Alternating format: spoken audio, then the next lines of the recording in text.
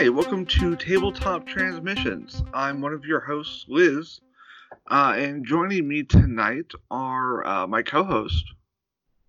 Hi, I'm Fran Stewart.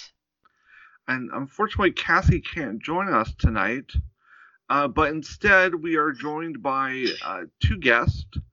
Sarah, why don't you go ahead and introduce yourself? I'm Sarah Stewart. I can pretend to be Cassie, I guess, this week. No, we'd rather we want you here for a reason. Guests or fans might remember Sarah from the Horrible Geese game. Yes, that was the best. And joining us tonight also, well, I'm going to go ahead and let him introduce himself. Travis, take it away. Yeah, hi, I'm Travis Legg. I am the programming coordinator for the Onyx Path Onyx Path Productions Twitch channel, and I am the line developer for the Scarred Lands tabletop role-playing game with Onyx Path, and I do a bunch of other freelance tabletop role-playing game design, development, layout, all sorts of stuff. So, for those of you who may not have listened to us before, hi, how you doing? For fans, remember Scarred Lands is the setting of Fran and Sarah's book. Mm-hmm. And since Fran is part of the current stream of Scarred Lands, we thought we'd had Travis on to talk a little bit about Onyx Path, a little bit about Scarred Lands, and kind of what's going on there. Yeah, thanks for having me. I appreciate it. Oh, of course. I'm actually really excited. I was really looking forward to this. So I guess first question I like to ask, and something we kind of generally start with, is how did you get into games, and what are your favorites?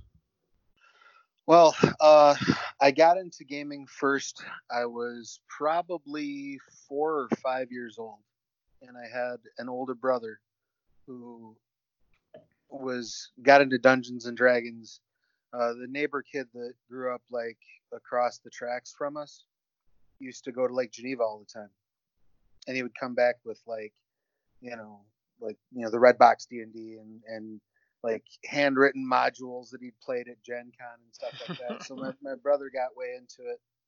Wow. And I was a little brother who wanted to do what his big brother was doing. So I kind of elbowed my way into playing and never really stopped. I just kind of kept playing. My mother was my first dungeon master, followed shortly after by my brother. Dude. Yeah, and it was pretty cool. It was pretty cool because I grew up in this little podunk town called Mauston, Wisconsin. Had 3,000 people and 5,000 cows, pretty much. Okay, believe it or not, I've actually got a friend that lives near there. Okay, so yeah, you know what I'm talking about. There's nothing. There's literally nothing there to do except meth. So and we didn't have it. We didn't have that then. So all we had was Dungeons and Dragons. So yeah, that was really. It kind of kept me from, I guess, falling into a wood chipper out of boredom when I was a kid. So better than meth. It is better than meth. So yeah, there's your new tagline for 2020, WotC. D&D, it's better than meth. But yeah, so that's what I got into, and then I moved to Rockford, Illinois when I was like 13, and got way into Vampire the Masquerade and all the World of Darkness games and all that. D&D sort of fell by the wayside a little bit for me. But then, and I actually spent a lot of time playing Mayfair did a DC Heroes role-playing game. Yeah. That I spent years and years and years playing. Yeah, I have a copy of that. I remember that. Well, I don't remember it, but you should take another look at it. It's probably the best superhero game ever written. It's really perfect for that genre. Particularly for the DC, you can have Batman on the same level as Green Lantern type of role playing. It's really well designed for it and really elegant. But I played that every night for 3 years. I used to hang out at Denny's with my friends and we would play that. Oh no. And then, oh yeah. and then the open game license came along, and I thought I should write some games. I could do that, and so I started doing it kind of as a hobbyist, and I've been doing it off and on ever since. I really just sort of became like full-time professionally just doing role-playing games probably within like the last 5 years. Nice. And Travis, I'm sorry, there's something I wanted to ask you, and I'm really bad at asking our guests this. I need to get better. What pronouns do you use? Oh, he, him. Excellent. Thank you. So I'll be honest. Scarlands for me was actually one of the first third-party products I ever bought. Back in third edition with the monster manual. It was was that Creature for a lot of Collection. people. Creature Collection. Yeah. Thank you. Yeah. And that was partially due to the Stu Wick and Rich Thomas and all those cats being really smart and also noticing an opportunity and also just working themselves insane putting the book out because the OGL came out and you had the player's handbook and you had the DMG, but the monster manual was like an 8-month lag before that came out. And so these guys just drove themselves nuts putting together Creature Collection and getting it out the door. And I remember when I first took over the line development job, I asked Steve if he wanted to sit down and grab a beer and just kind of talk about like, you know, his thoughts on Scarred Lands and where he wanted it to go and what his memories of creating it, you know, of working on it were. And he basically was like, that putting together those books was such a blur because we were under such a gun. It's like, I don't remember what we put in those books. Like, there was a reason they did Creature Collection Revised so badly. It was just so like, get it out the door. But it worked because for a while they were the only monster collection that was on the market for third edition. So it sold like mad. Yeah, we had like 5 goblins and a dragon from the back of like one of the other books, and that was about it. You know. Yeah, that was. So that's an interesting question that I have for you because I know Onyx Path is very decentralized. I know you all do most of your stuff online. Sure, yeah. So were you actually? So is Rich Thomas close to you? Physically, no. Oh, okay. No, he's on the East Coast. I'm still in the Midwest. I'm still in Rockford, Illinois, the land of unemployment and gunshots. I think I've driven through there. It's like Gary, Indiana, except without the charm. I was about to say, it sounds an awful lot like Gary. Yeah, it's a slightly less quaint Gary, Indiana. But I mean, I'm kind of a 21st century digital boy anyway, so that doesn't bother me. I'm used to working online with people. I'm used to collaborating remotely, so that's not a problem, especially now with all the technology we have. It doesn't. More and more, I don't think, especially in creative environments, there's a need to be physically near someone, you know? So I guess then my next question, so you're in addition to being the line editor for Scarred Lands, which I want to come back to. Sure. But I'm very interested in your other title, which you're handling streaming content for Onyx Path. So not just Scarred Lands, but Pugmire Chronicles of Darkness as well. Right. So what I'm doing is I'm the programming coordinator. So that's a twofold job. One is I mitigate all the scheduling. So somebody says they want to do a stream. I look at what we have available, whether they're going to host it on our channel or whether they're going to stream it on their own channel, and we just send them a host or raid their channel when we're live, and then we go to their programming. So all that stuff I sort of figure out the logistics of. And then I offer support to our streamers. So if somebody, when people need materials for their stream, I'm the one who facilitates getting that to them through the proper channels. When somebody has a technical issue, I'm the one that helps them with that. So I'm kind of like, in broadcast, it would be kind of similar to the station manager. Okay. Yes. So it's a lot of logistics work. It's work. So, and then I guess it's rewarding, kind of but it can be frustrating too. I guess kind of a follow up to that is how did you start out as a line editor and kind of fall into that, or did you start out as this and fall into line editor? Because I know a lot of people at Onyx Path wear multiple hats. Sure, yeah. Well, I mean, and Onyx Path is an interesting, like a lot of things in the RPG business, particularly. Well, I mean, even if you look at Wizards of the Coast, right? The actual full-time D&D team is, I think, 8 people. Yes, small. The actual like employees of Onyx Path is like 4 people. Everything else are freelancers, right? So, I started working with Onyx Path through community content, and then you were the best vault creator as far as I'm concerned. Thank you.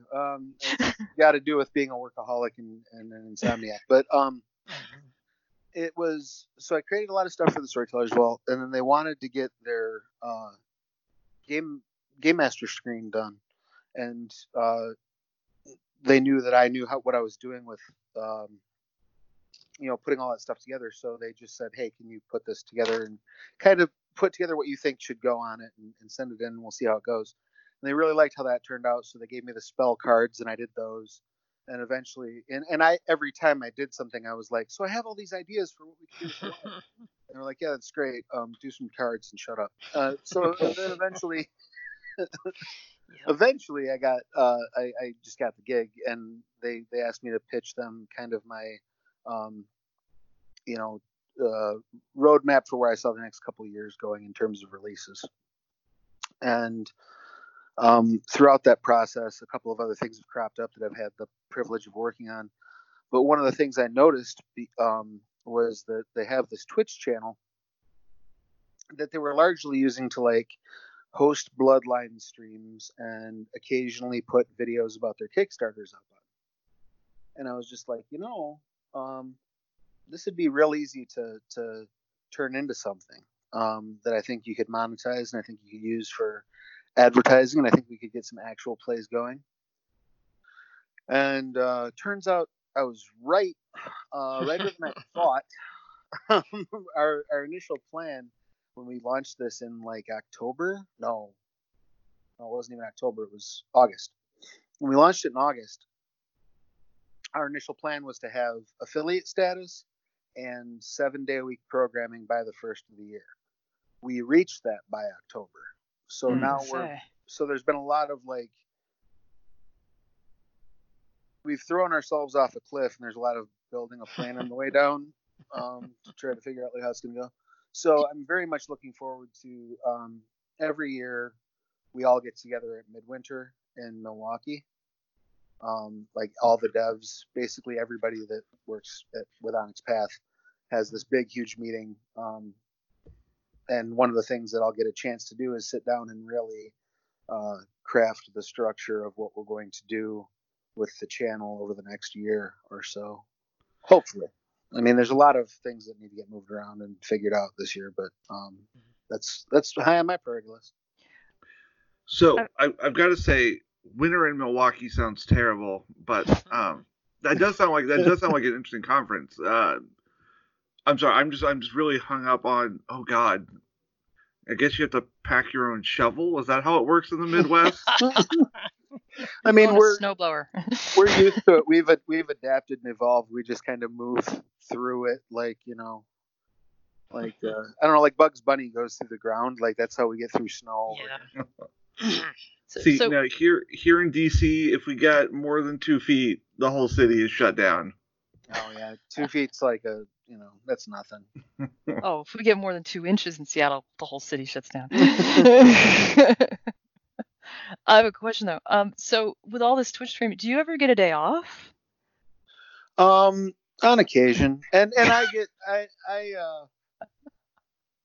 for a while I really didn't. When we first launched the channel, I really didn't.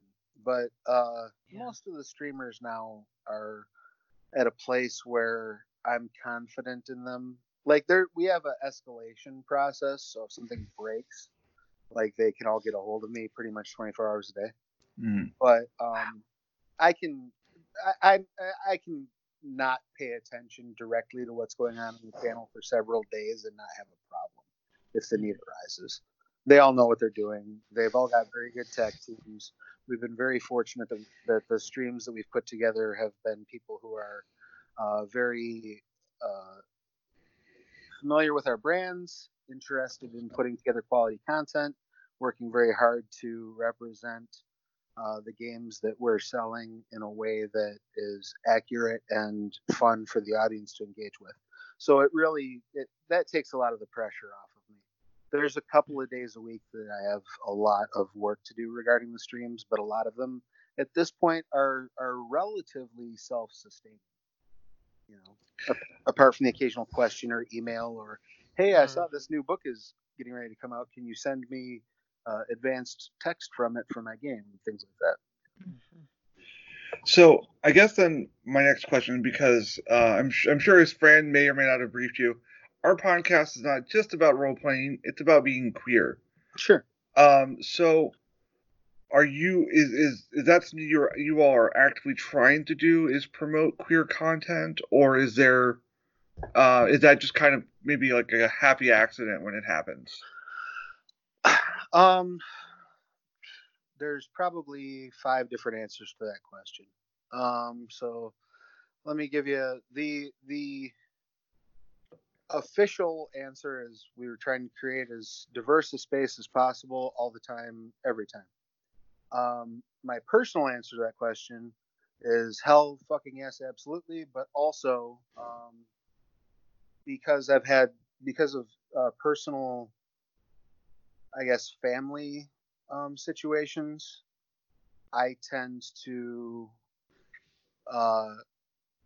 I've explained this to Fran a little bit.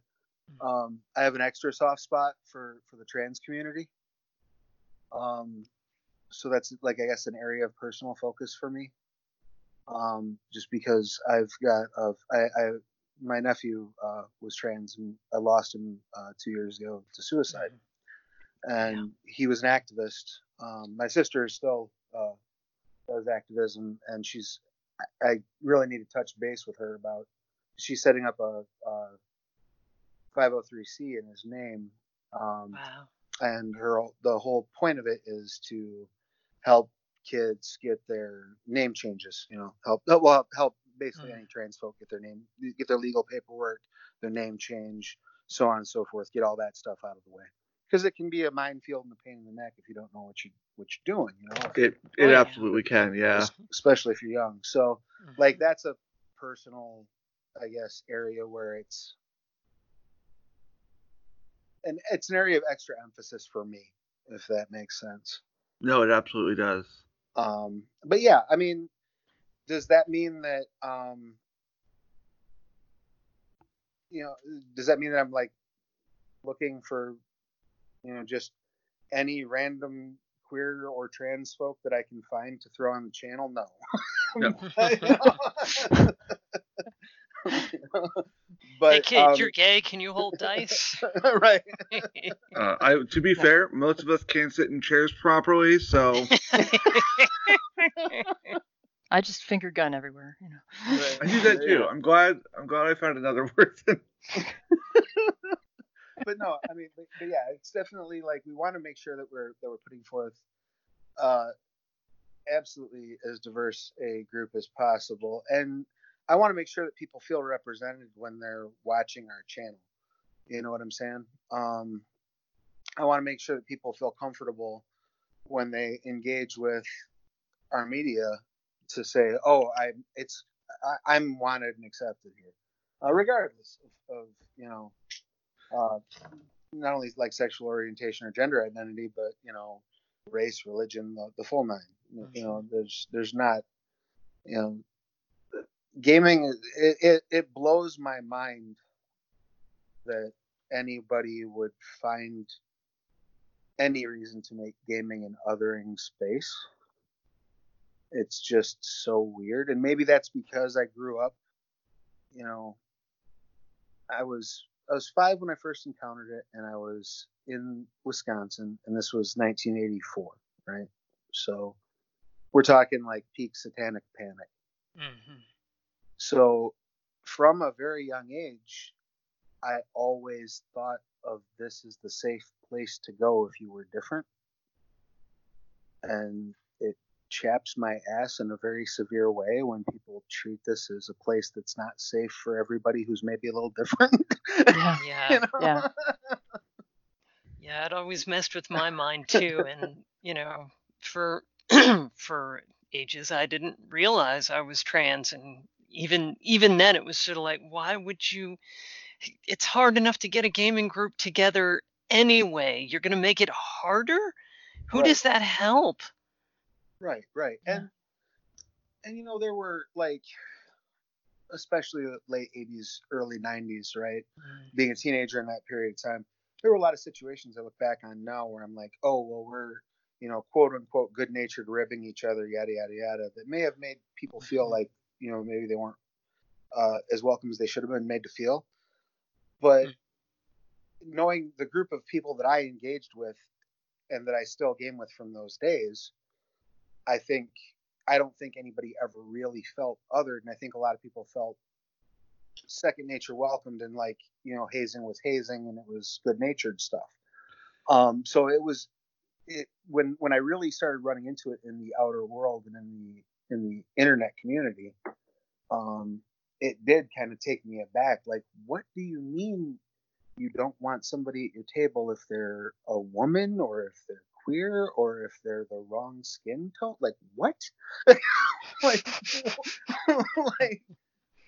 this doesn't compute. Yeah. And I apologize, by the way, if I'm sitting here dropping, like, F-bombs and bad language on your podcast. Oh no, we don't give a fuck. Yeah. Fair enough. Yeah, so it just strikes me as being really, really weird. But by the same token, I was engaged in a conversation on Facebook a couple of years back, and one of the girls from high school that I played Vampire with was like, no, you were the first person that ever let me just sit at their table and play and didn't care what I was or who I was. And that meant a lot. And I was like, Yeah. I had no idea. Thanks for saying as much, but it really just didn't register with me. But, that's also because I'm a tubby white dude with blonde hair and blue eyes. If I would have gone missing at PAX Unplugged, you never would have found me.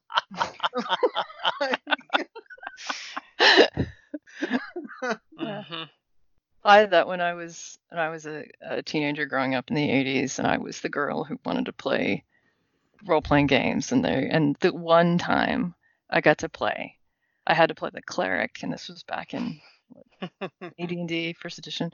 And it's like, you get a stick and you stand in the back and you heal us. And I was so mad.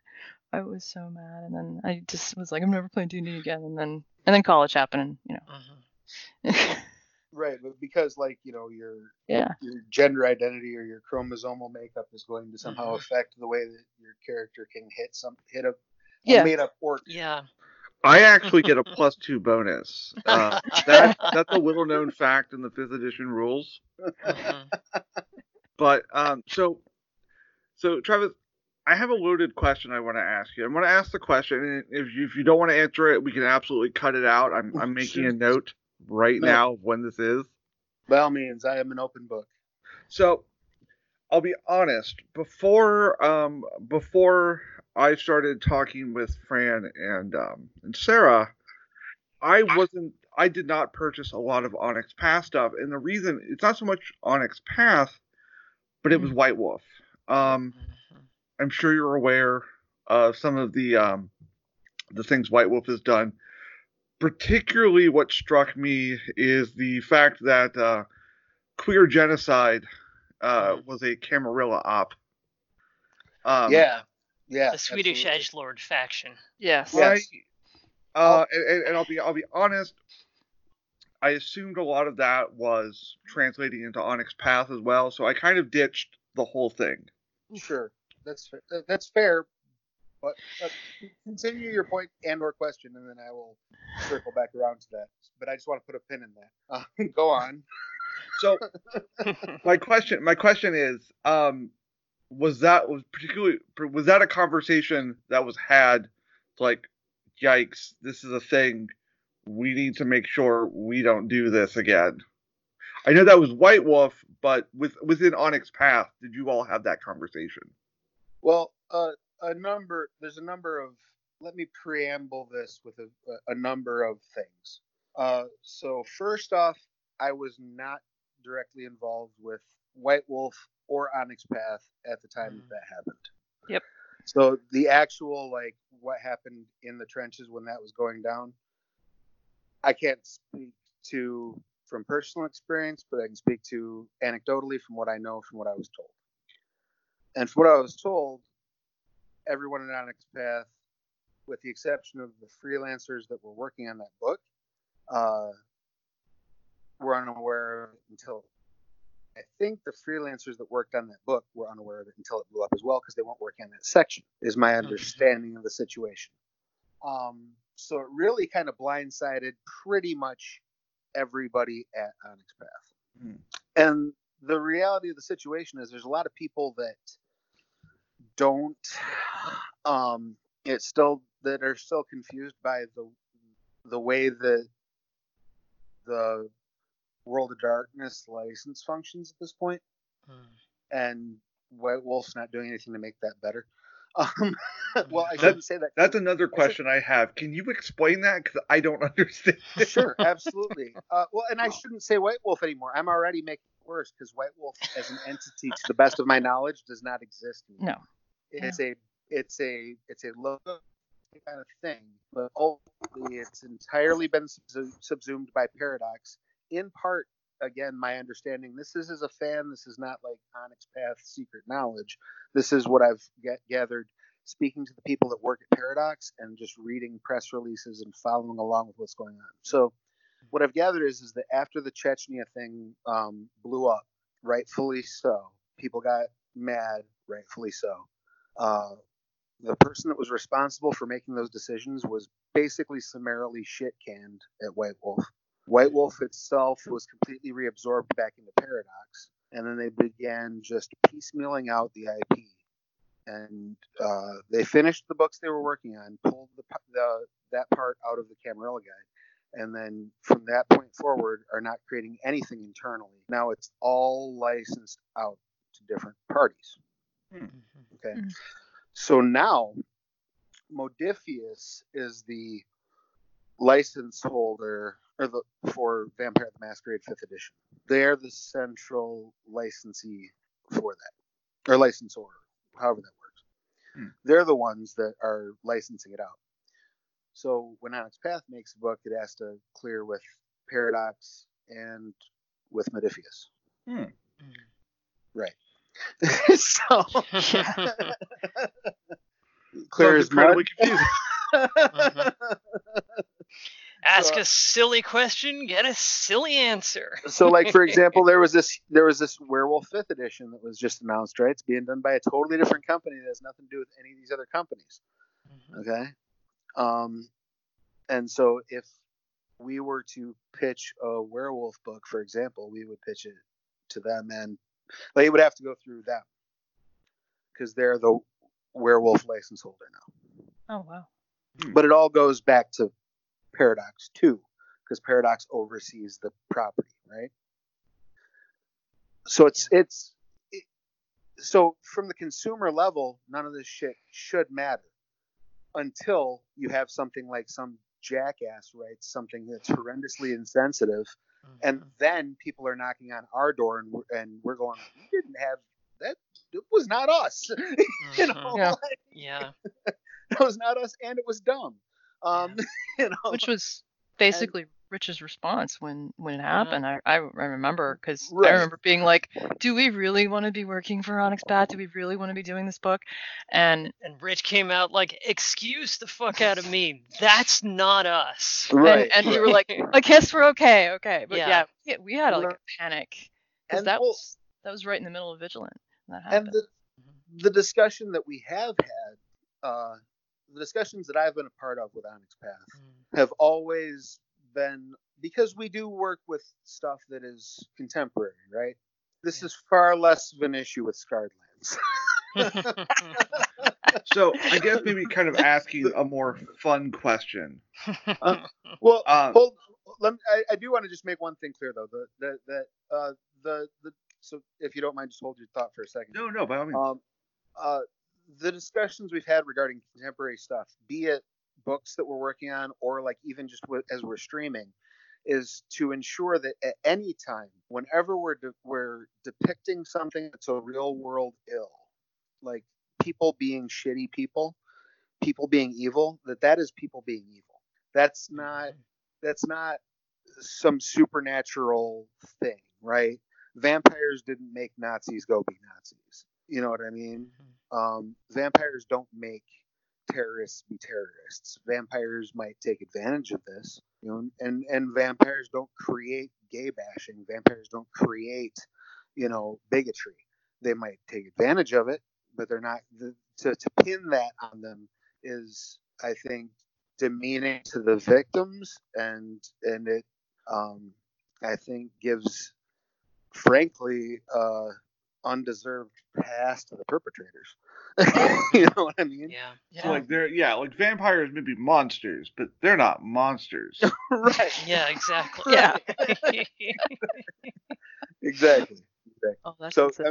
I just want to make sure I got that point across, so that Mhm. that was kind of clear that was the position. My understanding, that's the position across the board. That's not something that Onyx Path had anything to do with, because it's not something anybody at Onyx Path would have anything to do. No, and I hope you don't think that was I wasn't trying to do a gotcha moment, but I wanted to talk about it because that's I feel like that's something we kind of owe our listeners. No, absolutely. And there's still so many people, I think, and this is a thing that bothers me and worries me and kind of keeps me up at night a little bit. And, you know, again, fully acknowledging, you know, tubby, blonde-haired, blue-eyed, cis white dude, that sometimes puts me at a disadvantage for trying to clear the air about some shit like that too, you know. But I think there's people in the community that don't know that. You know, because it's not, at first glance you could easily look at that and go, oh, we'll just put Onyx Path in the fucking bin with White Wolf. You know what I mean? I've made that case to people before, going, no, it wasn't them, they're not gonna. Right. We talked about it on this podcast, in fact. Yeah, I will say about that, you know, I'm happy to take. I will say I do infinitely prefer V20 to 5th edition. Well, speaking, let me take off my. I get paid to do this stuff for a second. From a system perspective, there's a lot of things in 5th edition I genuinely enjoy, and I'm not a big, like, I think there's space for both, but like, maybe it's my age, you know, maybe it's the time I came up. But 20th anniversary just hit for me, you know what I mean? But we could wax intellectual all day about that. That's not a line I work on, so everything I would say would just be me fanning out about it with the rest of you. So that is true. So let's talk. So I do want to, because I'll be honest, I have kept you on Chronicles of Darkness because that's my jam. But you work on Scarredlands, so let's talk about Scarredlands for a little bit. That's my jam. So yeah. So Scarredlands was originally a sword and sorcery property. Yeah. Or are you still using that imprint? No. That's another. Anytime you get into like imprints, it starts to get complicated. Ultimately, Onyx Path is now the sole owner of Scarredlands. After Stu passed, Onyx Path bought it out entirely. So now they're the sole owner. So what are you? So for listeners who may not be aware, what has come out for Scarredlands? What is Scarredlands?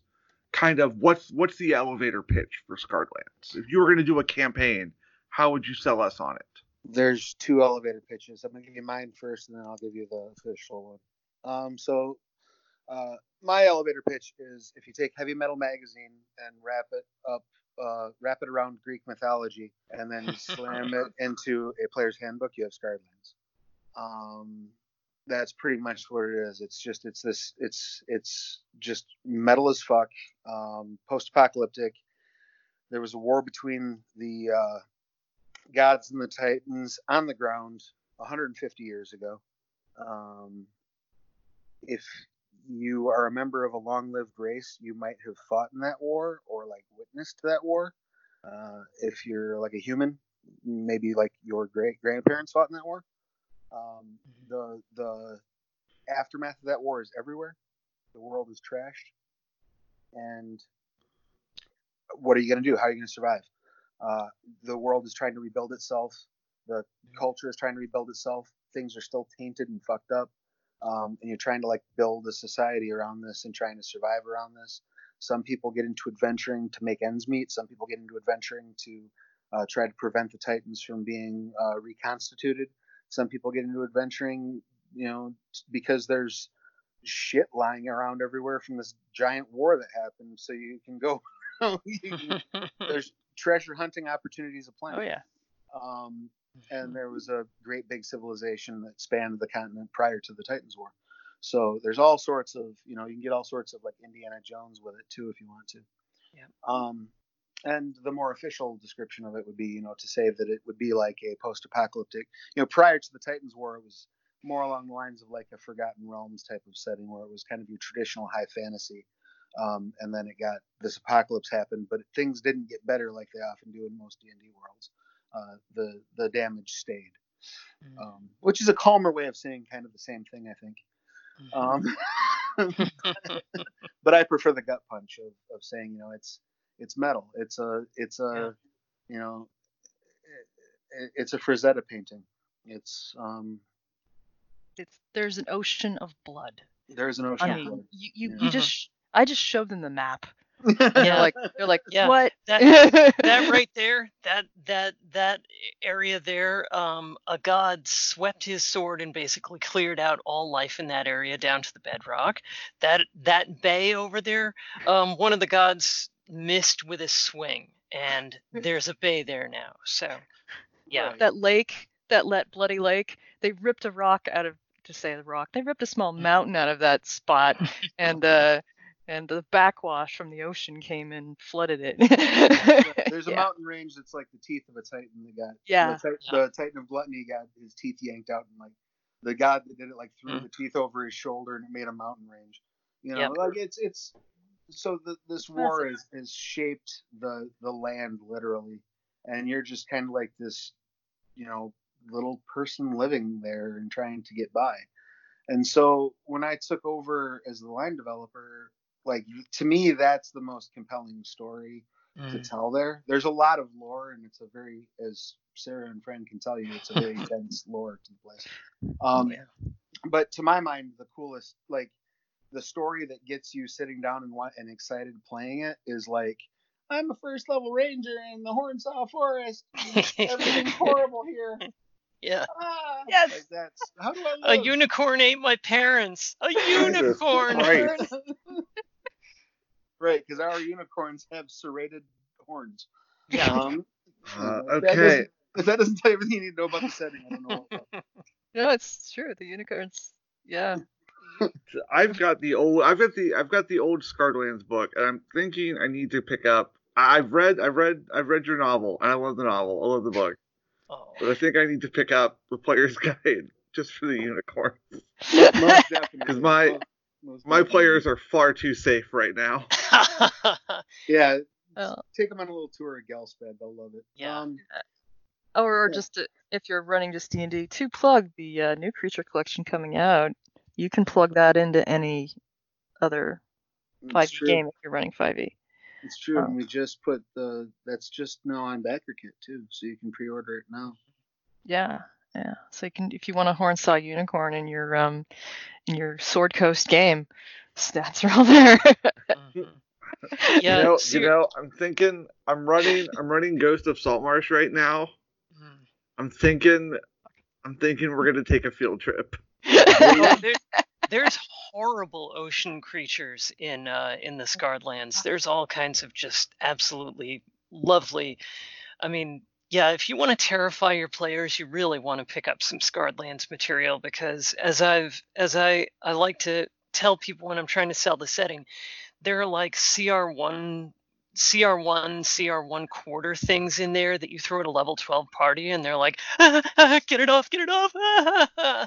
I think that was the pitch you sold me for the creature collection. Yeah. Yeah, because When you and I were talking about it, you were like, "Oh no, you need to go get this."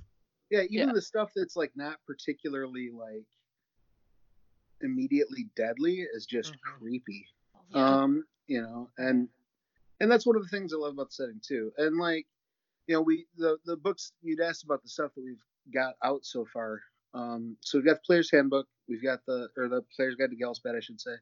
We've got the Blood-Sea Guide is out, which has rules for the different roles that people can play on, as far as like, you know, in a ship's crew on the Blood Sea.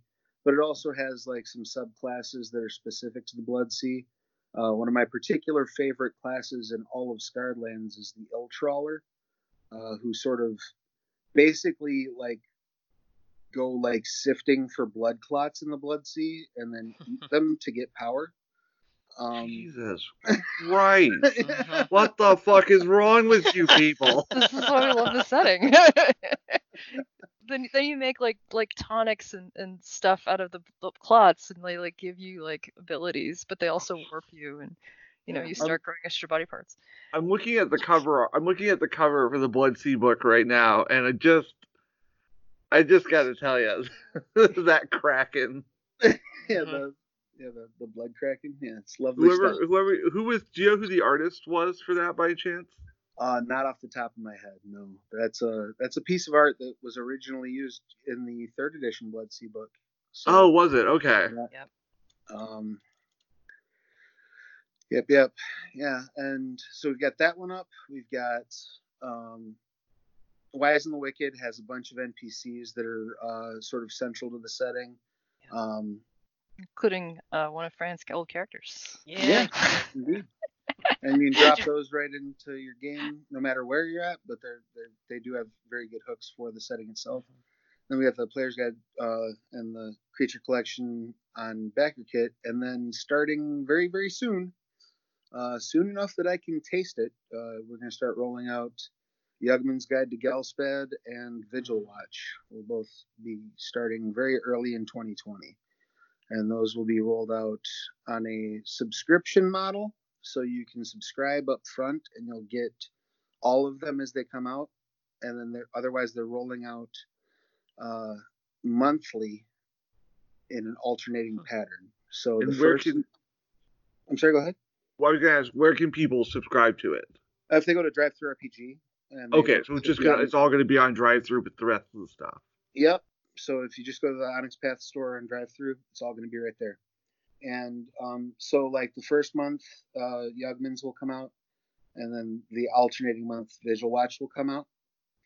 And Yugman's is more of like they're both kind of like a guided tour around the continent of Galspad, which is the main setting of Scarred Lands. Yugman's is more player facing, whereas Vigil Watch is more location centered, if that makes sense. Yeah. So in Yugman's, you'll get a lot of new classes, new races, new spells, things along those lines. And in Vigil Watch, you're going to get like overviews of various villages, some cultures that don't get a lot of word count in the Player's Guide are really getting heavy expansion and attention in Vigil Watch, which I'm super excited about. I'm really, really excited, particularly for the Ironbread. I'm super happy about the way that the direction that we've taken them. And it's funny how it all kind of came together, I guess. So like as we're sitting at Gen Con this last year, and I just happened to have about half the writing team that was going to be working on the book, and we're just sitting around the bar, and it came up that a couple of the writers that were going to be working on the book are poly, and then it came up that like poly representation in media is almost always squicky. Mm-hmm. You know Or what very I mean? sci-fi. Yeah. Right. Like the only non-squicky thing I could think of was well after the fact, which was Phlox on Star Trek Enterprise, right? Yeah. Mm-hmm. I was going to say James Holden from his Um, family from The Expanse. and blah, blah, blah. What was it called? The Lost Girl. Oh yeah, Yeah. heard about that. Yeah, I have not seen Mhm. Lost Girl, but It's good. I've heard good things. Better than If it you're a has any Changeling right to fan, be. you should watch it. I will have to check it out. But yeah, But that's so we could count them on one hand though, and it was all Yeah. it was all sci-fi fantasy, so, Yeah. or sci-fi. Right. So we were like, the Ironbred are almost completely undefined as a society. So what if as they left their Hellspawn origins, they just naturally developed into a polyamorous culture, and literally like, so they don't really have like this concept of jealousy on a romantic level. So they think in herd terms, basically. Hmm.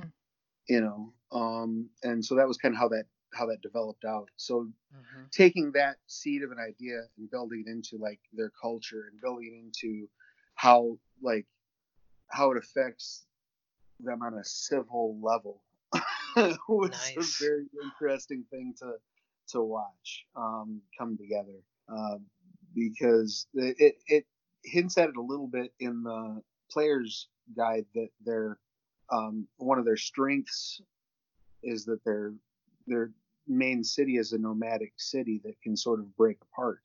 Mm. And so everything in their culture is about these units that can then be broken into smaller units and still function independently. And so we were like, well, what if their marriages just work the same way? Hmm. You know, Nice. like, Oh. why wouldn't it? You know? Yeah. That is going to be awesome. So I'm looking yeah, forward so to that. that was kind of a neat thing to see develop. And again, you know, and it was another place where, like, you know, with representation being important, I, as you know, the aforementioned, you know, cishet white dude, look in, you see somebody's eyes spark up when they see that when they realize that they're going to be able to see themselves in this work. Yeah. You know what I mean? And that's something that I've never really had to think about, because the first media I was ever exposed to, I saw myself in. You know what I mean? Like, Yep. Yeah, you know, I mean, it's something you really don't think about until you're confronted with it, and even then, it seems that some people don't stop to process that that's what's going on. You know, like. Yeah. So I'm super excited to see what people think of that. I think it's going to be very cool and interesting and fun, and we tried our best to treat it, you know, respectfully and not make it into this you know, salacious sort of thing. Though I probably shouldn't say this, because you know there might be there might be a bit of furry bait in some of our art. You think? Tell me more. Can I? By all You means, can play a rat person. You can play rat folk. You can play cat folk. You can play a bat folk. You can play a horse folk. You can play. Play What am I fish missing? folk. You can play a You lizard can play- folk. You can play fish folk. You can play. You can play Right, other right. fish folk. Yeah, so like, Snake as people. you It's know, all and there. the Ironbred are these horse folk, and they're like these hardy desert horse folk. Yeah. So, you know, it's hot, sweaty. They're out in the desert. They're God. probably very fit. You know, Oh, all right. Putting Yeah. this on my wish list. The All bears of on these, Skarn you are horses. I'm just The art's saying. I always mean, gonna be sexy. Come on. I mean, I'm still like blown away by the Manticora art in yes. the guide, Yeah. and I based a character in our book on that art. Really good art. I started doing a thing, and I haven't actually put it in writing in anything yet. I need to find a way to sneak it in, but it was also based on that Manticora art. So if you look at the Manticora in the Player's Guide, she's got these really cool braids. Yeah. And I thought, wouldn't it be neat if she had darts in the end of her braids with like in little sheaths, so she could pull them and it wouldn't undo her braid, but she could just pull the darts out of the end of her braids and throw them at people. Yeah. So she's like just got like 20 darts hanging freely. So Well, that's a thing I'm working into Manticore culture because I thought it was neat. Nice. Our main character does play with the braids of a Manticore woman at one point in the book, in kind of a sexy way. So we are, as fun as this is, we are running a little short on time. So Sure. I'm gonna ask our guest first. So normally at the end of an episode, we like to do shout outs, the things that we think are cool or are digging this week. So, Travis. I get that all the time. No. Travis, is there anything particularly cool you're excited about? Like, it doesn't have to be related to Onyx Path, just you personally. What are you into this week? Honestly, this week, I just caught up on Crisis on the CW. And holy cow, it's really good. I know, right? It's far better, and this happens like every crossover, but it's far better than it has any right to be with the amount of money they have for television. You know what I mean? Like, it's really good. Yeah. Fran and I are going to say the same thing. It's The Expanse. Are we? Yeah, probably. Yeah. Yeah, season 4 of The Expanse. I've read all the books. I've read all the novellas.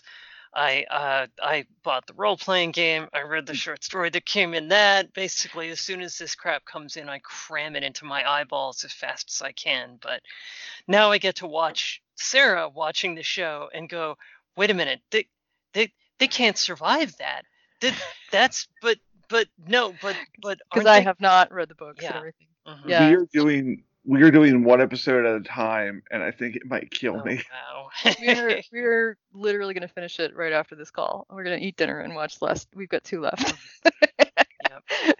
So I know that's been eating us. It's like the opposite of Game of Thrones, because she hadn't read any of the Game of Thrones books, and I'd read all the books and a bunch of lore and all this other stuff, so I knew everything, and I watched her and she had no idea what the plot was, and I haven't read any of the Expanse books, and now I'm sort of stubbornly not reading them. Just it makes me cry. Well, just to be able to watch the show without that influence, and also just have too much other stuff to do. Like write book 2 of Through Shadows and Dreams. Hi, Travis. I'll finish it. Hopefully next year. Hopefully. Books take time. Book 2 is really hard. Well, if George R. R. Martin gets to take 47 years to write the next I Game can of spend Thrones book, you can 2 take to write a year or 2. Yeah. So, I think for me, so folks might be interested to know, I am reading let me check, 4th October Day book. They've sunk their teeth in and they won't let go. But I have 2 role-playing games that I've been actually really digging this week. The first one I just got like my physical books in the mail from Kickstarter, is The King in Yellow from Pelgrane Press. I've heard really good things about that, but I have not seen it personally. It's incredible. If you're a fan of Mythos, but you have done everything in the Mythos, you owe it to yourself to get this. I will have to check it out. At least for the art. The art is, it's sick. It's so good. And then the other one that I am excited about that hopefully is coming to Kickstarter soon is Olivia Hill's game, I Hunt. Yeah, I just saw that it's like wrapping up, right? Like. Yeah, she's finishing up.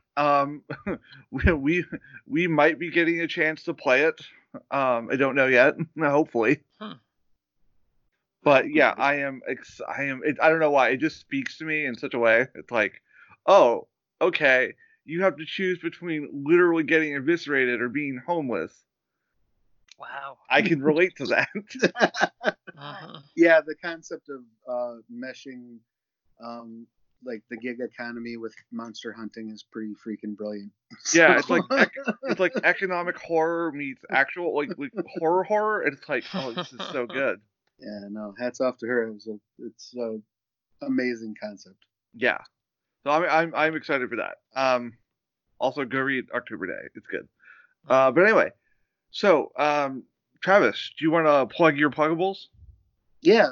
So definitely, if you have not done so, check out Scarred Land stuff. There's the Player's Guide, Creature Collections on Backer Kit, Yugman's and Vigil Watch both coming early next year, and you can watch actual plays both at twitch.tv/The Onyx Path and at my channel, twitch.tv/Plastic Age Plays, which is where Fran also plays in my weekly Scarred Lands campaign, which is not canonical and a complete and utter shit show. It's just disaster furries at this point. That's really Yeah. what it's turned into. And an orc. I do have And an a, orc. Travis, Yeah. sorry, I do have a question for you. Yes. The book that is currently on Backer Kit, that is Yes. going to be available on drive-through at some point in the future, correct? Yeah. The rumor has it department would say I think we're looking at PDFs are going to Kickstarter backers. They're projecting like mid-January.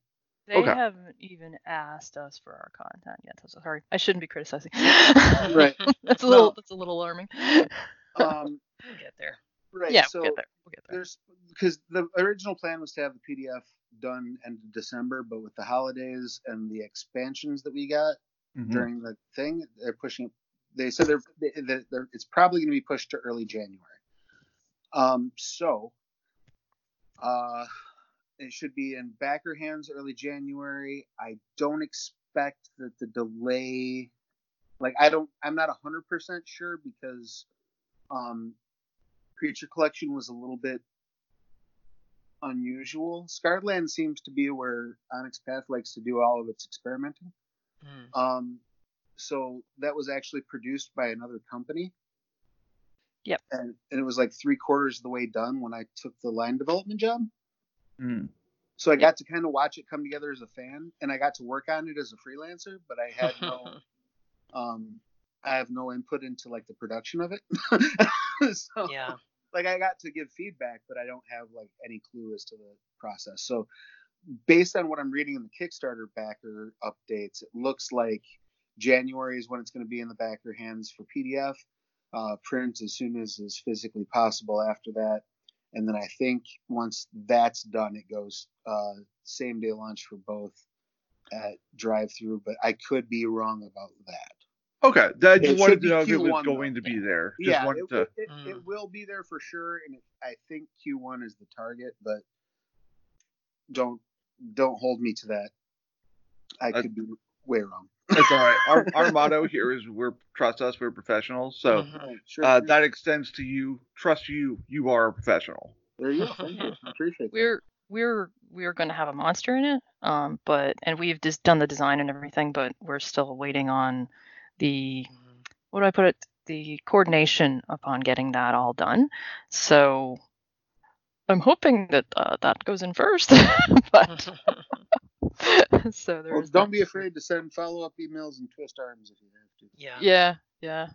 I've already sent a couple. So One of the things that you learn from working in the games industry is that most companies are 4 people running around like crazy going, what have I got to do? What have I got? Oh my God, my kids, where are my kids? So, Right.